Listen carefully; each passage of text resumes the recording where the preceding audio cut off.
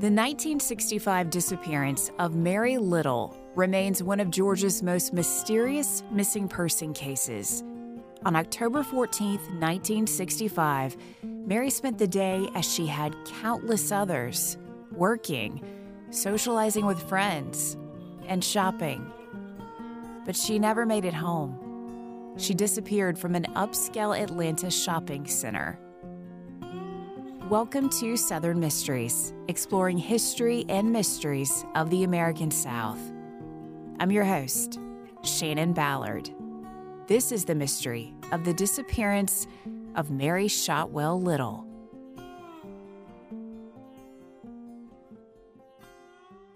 Mary Shotwell was a native of Charlotte, North Carolina. She entered North Carolina College for Women in 1958, when careers for women were still limited. Her college environment encouraged women to focus on determining their own future and advancing the status of women. Mary studied secretarial administration and enjoyed her time on campus. Mary was an attractive young woman with fair skin, hazel eyes, and light brown hair she wore in a page boy cut.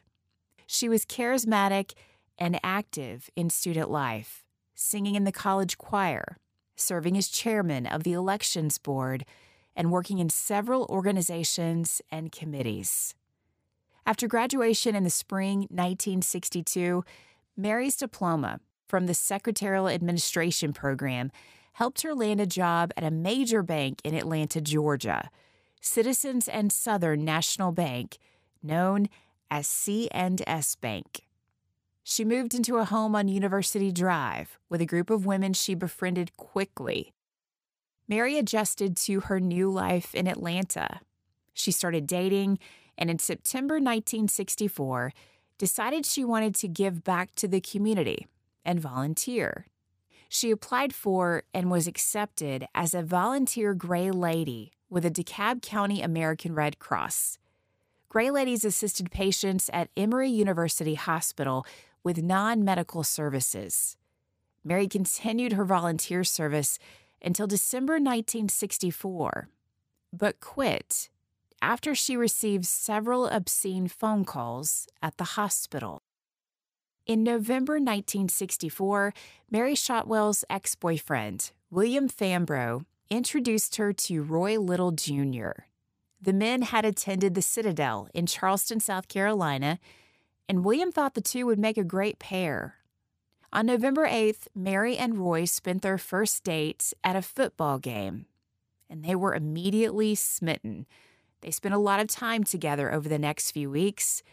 By Christmas 1964, they shocked their friends and family when they announced they planned to marry. In early 1965, Roy Little Jr. made it official. He proposed to 25-year-old Mary Shotwell with a white gold solitaire diamond Tiffany & Company ring. Mary was over the moon and in love, but her roommates and co-workers were skeptical of the whirlwind romance. Many would later say they just didn't like Roy Little Jr. Mary and Roy walked down the aisle at Myers Park Presbyterian Church in Mary's hometown of Charlotte, North Carolina, on September 4th, 1965. They honeymooned at the Grove Park Inn in Asheville before returning to Atlanta. The following week, Roy started a new job with the State of Georgia Department of Banks. Weeks later, on October 14th, 1965, Mary planned to welcome her new husband home from a business trip to LaGrange, Georgia. He had only been away for a few days, but she told her friends she missed him and wanted to welcome him home with a dinner party the next day. She spent the day at work and afterwards went grocery shopping at Colonial Grocery Store at Lenox Square in Atlanta. She later met up with coworkers for dinner at the S&S cafeteria. After dinner, she met a friend at Rich's department store, and the pair shopped until about 8 p.m. The friends said their goodbyes and headed to their cars in different areas of the parking lot. Mary's friend would later tell police the last time she saw Mary, she was waving goodbye, holding her brown leather handbag as she walked toward her 1965 Gray Pearl Mercury Comet in the parking lot. But Mary Shotwell Little never made it home. The next morning, when she didn't show up at work or call in, her coworkers were worried. Mary was reliable, and this was out of character. Her manager spoke with one of the coworkers Mary met for dinner the night before, and they agreed something seemed off. The manager called the apartment complex Mary had moved into near Decatur after she married Roy. The landlord noticed the Littles' morning paper had never been picked up from the sidewalk and decided to enter the apartment to check on Mary. But there was no one home. When Mary's manager learned there was no sign of her at home, she asked the coworker where Mary had parked when they met for dinner the night before. The manager called Lenox Square and asked if security could check the lot for Mary's car.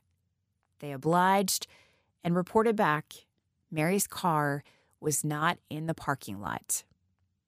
C&S Bank Personnel Director Eugene Rackley called Roy Little in LaGrange, and Mary's husband said he had not heard from her.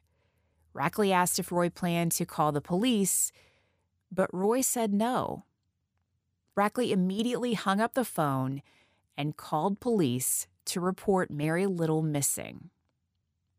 The C&S Bank manager was so concerned, he left work to search for Mary. Hours later, he ended up driving through Lenox Square parking lot, where he discovered Mary's car. Lenox Square security had made their usual rounds, noting cars that were left in the lot overnight and issuing citations. They said Mary's car must have left the yellow lot where it was parked the night before sometime after 8 p.m. because her car was not on the list of vehicles that had been cited. Now, there were many mistakes and missteps made early on in Mary Little's case, and one of the first would be the police not asking for Lenox Square's parking security records. If they had, they may have been able to identify any vehicle left in the lot that had been cited so they could investigate the owners. Unfortunately, those records were never pursued. Authorities must have regretted that as the case went on, because from the beginning, things were bizarre. Of greatest concern were the visible traces of blood in Mary's car. Atlanta police were notified and contacted Roy Little Jr. They asked him to immediately return to Atlanta. Police secured the scene around Mary's car and began their investigation. They noted the car engine was cold. The right front window, along with front and rear seats, had smears of blood. Mary's underwear were neatly folded and placed between the seats, along with one stocking that had been cut at the toe. The groceries Mary purchased the night before were in the back, along with items she purchased while shopping with her friend. Mary's handbag, keys, and raincoat were missing and were never found. Lab tests would later confirm the blood smears all over the inside of Mary's car matched her blood type. Police were perplexed by what was on the outside of the vehicle. It was covered in a fine coat of red clay dust, as though it had been driven down a dirt road, which didn't make sense in the heart of Atlanta. When police spoke with Mary's husband, Roy, and explained the strange circumstances surrounding her disappearance and her car being in the parking lot at the mall, Roy didn't seem concerned at all. But he did tell police he kept a detailed mileage log for Mary's car, which helped them calculate the car had been driven 41 miles after leaving Lenox Square the night of Mary's disappearance. Authorities launched what was, at the time, one of the largest and most expensive searches for a missing person in the state of Georgia. Ground searches began. Georgia National Guard troops joined in the effort. Mary's disappearance was front-page news, but authorities had no strong leads as to where Mary Little could be. Over the next 4 weeks, hundreds of people were interviewed. A few leads were followed, but investigators had no solid lead until Mary's credit card bill revealed there had been 2 gas station charges on the Littles' account the day after she disappeared. Early on the morning of October 15th, the card was used at a gas station in Mary's hometown of Charlotte, North Carolina. An employee recalled seeing a woman with a man inside a gray car. A few hours later, there was another charge in Raleigh, North Carolina. An attendant remembered seeing a woman who appeared to be injured, had blood on her clothes. He said she was with 2 men, and she kept her face down, kind of like she was trying to hide behind a road map. The charge slip at each of the gas stations was signed Mrs. Roy Little. The FBI supported the investigation by offering to analyze the handwriting on the slips, but their test was inconclusive for a couple of reasons. The handwriting didn't appear steady, which they noted could have been a woman who was scared or still adjusting to signing her married name. They also noted the slips were from carbon copies, and that could impact the clarity of handwriting. When Mary's family saw the signature on the gas station slips, they didn't hesitate. They confirmed it was Mary's handwriting. A complication with the North Carolina sightings was the license plate number the attendants recorded. The plate had been stolen in Charlotte. Investigators tracked the card for future activity, but the charge in Raleigh on October 15, 1965, was the last activity recorded on Mary's charge card. Remember, there was that detailed mileage log Mary's husband Roy kept for the car. Police went back to that log and noted Mary's Mercury Comet did not have enough miles on it since Roy's last check to have traveled to and from North Carolina. But there were still 41 miles unexplained. When it was noticed Mary went missing, her car was found back in the Lenox Square parking lot, but the car had been moved at some point because it was not seen or sighted by overnight security at Lenox Square. The car mileage just created more questions than answers for investigators. Mary's husband Roy, who had upset her friends and family by showing little to no emotion about her disappearance, was convinced to make a public appeal for her return that November. He appeared on radio and TV stations asking for any help the public could offer in the case. By December, the FBI officially joined the investigation. As investigators continued the search for clues, they learned Mary had received strange calls at her office before her disappearance. A coworker said she overheard Mary respond to one call saying, quote, "I'm a married woman now." Another coworker heard Mary say, "You can come over to my house anytime you like, but I can't come over there." Mary Little also received a delivery of roses from an anonymous source just before October 14th. They were purchased from Hall's Florist in Decatur.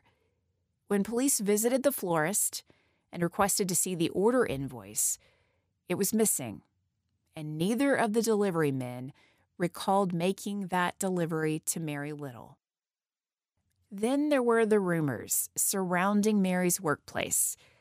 C&S Bank was rumored to be involved in some suspicious activities. There were even rumors they were running a prostitution ring with the women employed at the bank. Some people assumed Mary was somehow involved, and that's why she went missing.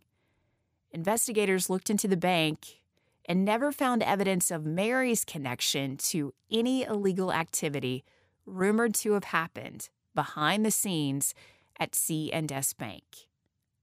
With each interview police conducted, they seemed further away from answers and even more confused by what could have been happening in Mary's life that led to her disappearance. When they spoke to a friend of Mary's from high school, the friend said she had spoken with Mary a few weeks before her disappearance. Mary seemed a little out of sorts, and when her friend asked what was wrong, all Mary said was that she was afraid to be in her car alone or at home alone, but she would never say why. Despite the FBI confirming Roy Little Jr. had been in LaGrange, Georgia, at the time of his wife's disappearance, investigators still wanted to question him. On several occasions, they asked Roy Little to take a polygraph exam. Despite having a solid alibi at the time of his wife's disappearance, he refused. Now, investigators also looked into a theory that a parking lot creep could have abducted Mary. 2 days after she disappeared, a woman named Carolyn Smitherman heard about the disappearance and walked into the Atlanta Police Department to share her story. She told the lead detective she was at Lenox Square the same night Mary went missing. When she finished shopping and walked back to her car late that night, she realized a strange man seemed to be following her. She made it back to her car, and just as she got inside and locked the door, this man came up to her window, grabbed the door handle, and tried to get inside her car. She told him he wasn't getting in, but he motioned to her back tire and said he just wanted to let her know the tire was low and he could help her. She immediately started the car and drove away. She stopped at a nearby service station where the man who checked her tires told her they were fine. There was no reason to be concerned. Most investigators believed Mary Little was abducted. After all, there was this abandoned car in the parking lot with blood that matched Mary's blood type inside. Could the creepy man in Lenox Square parking lot that evening be the person responsible for Mary's disappearance? Some investigators were convinced this was a man hunting for a woman to abduct, possibly assault, or murder. And Carolyn Smitherman could have been a victim had she unlocked her door. That seemed like a strong theory, but that was all police had. 2 years after Mary disappeared, the case was still open. Police were still trying to find out what happened to Mary Little. When the woman who replaced Mary at C&S Bank was murdered. And there were some eerie similarities between these cases. Diane Shields was a pretty blonde 22-year-old secretary who had moved to Atlanta from her hometown of Guntersville, Alabama.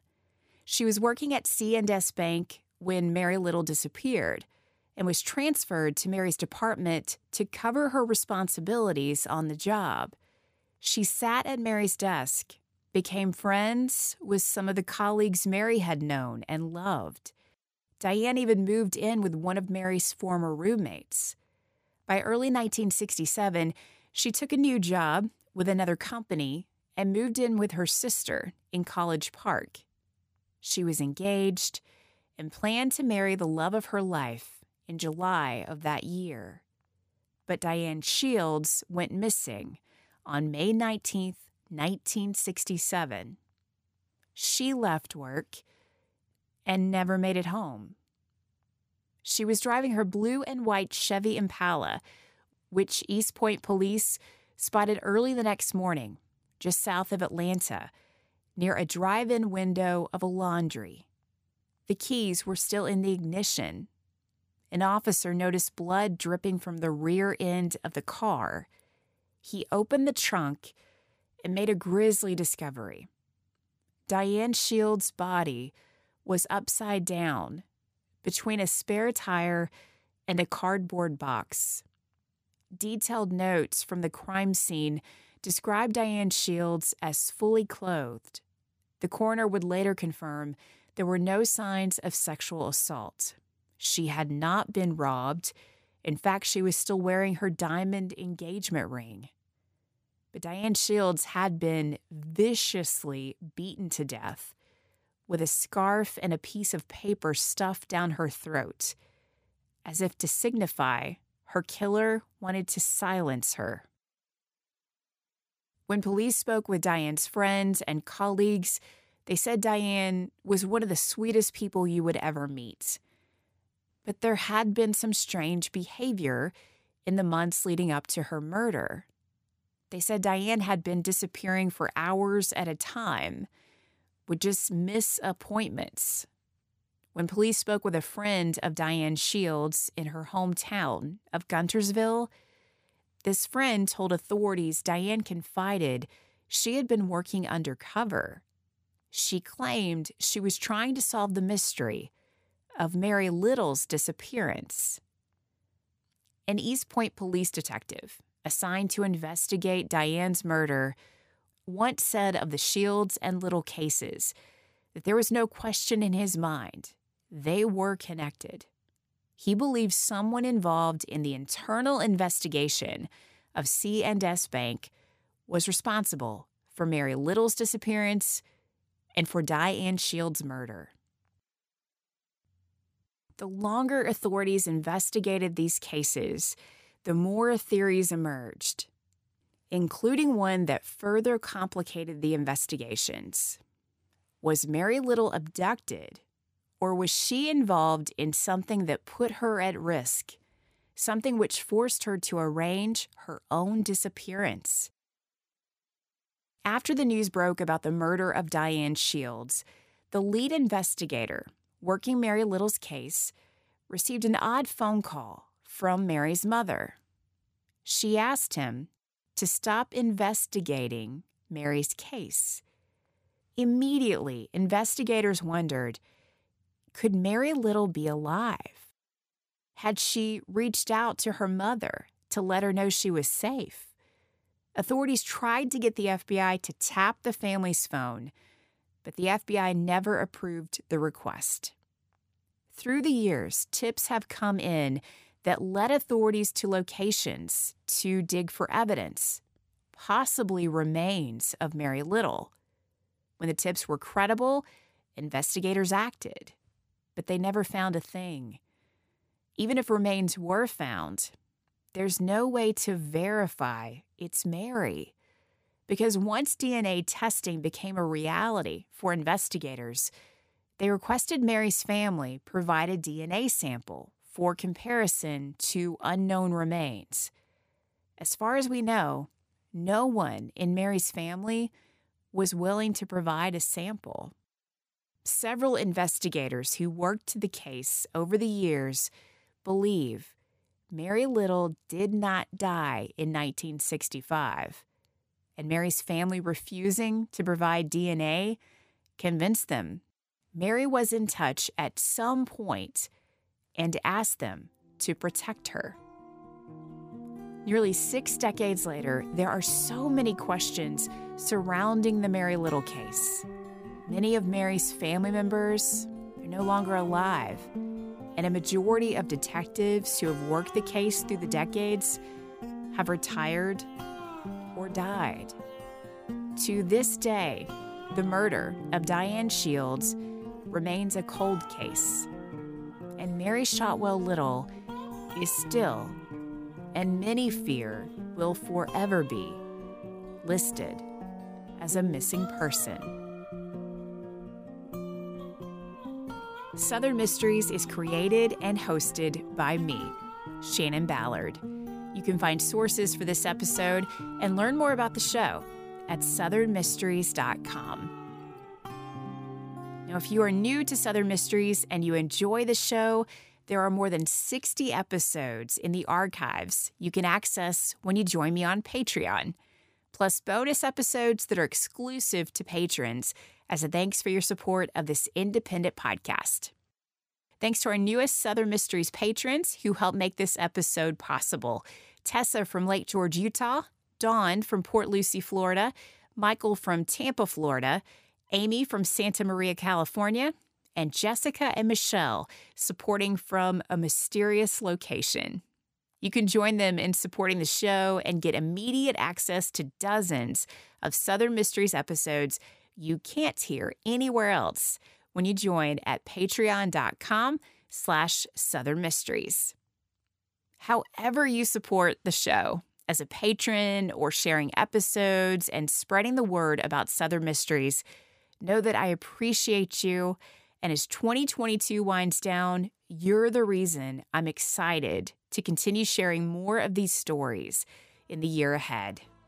Enjoy your holiday season, and thanks so much for listening to Southern Mysteries.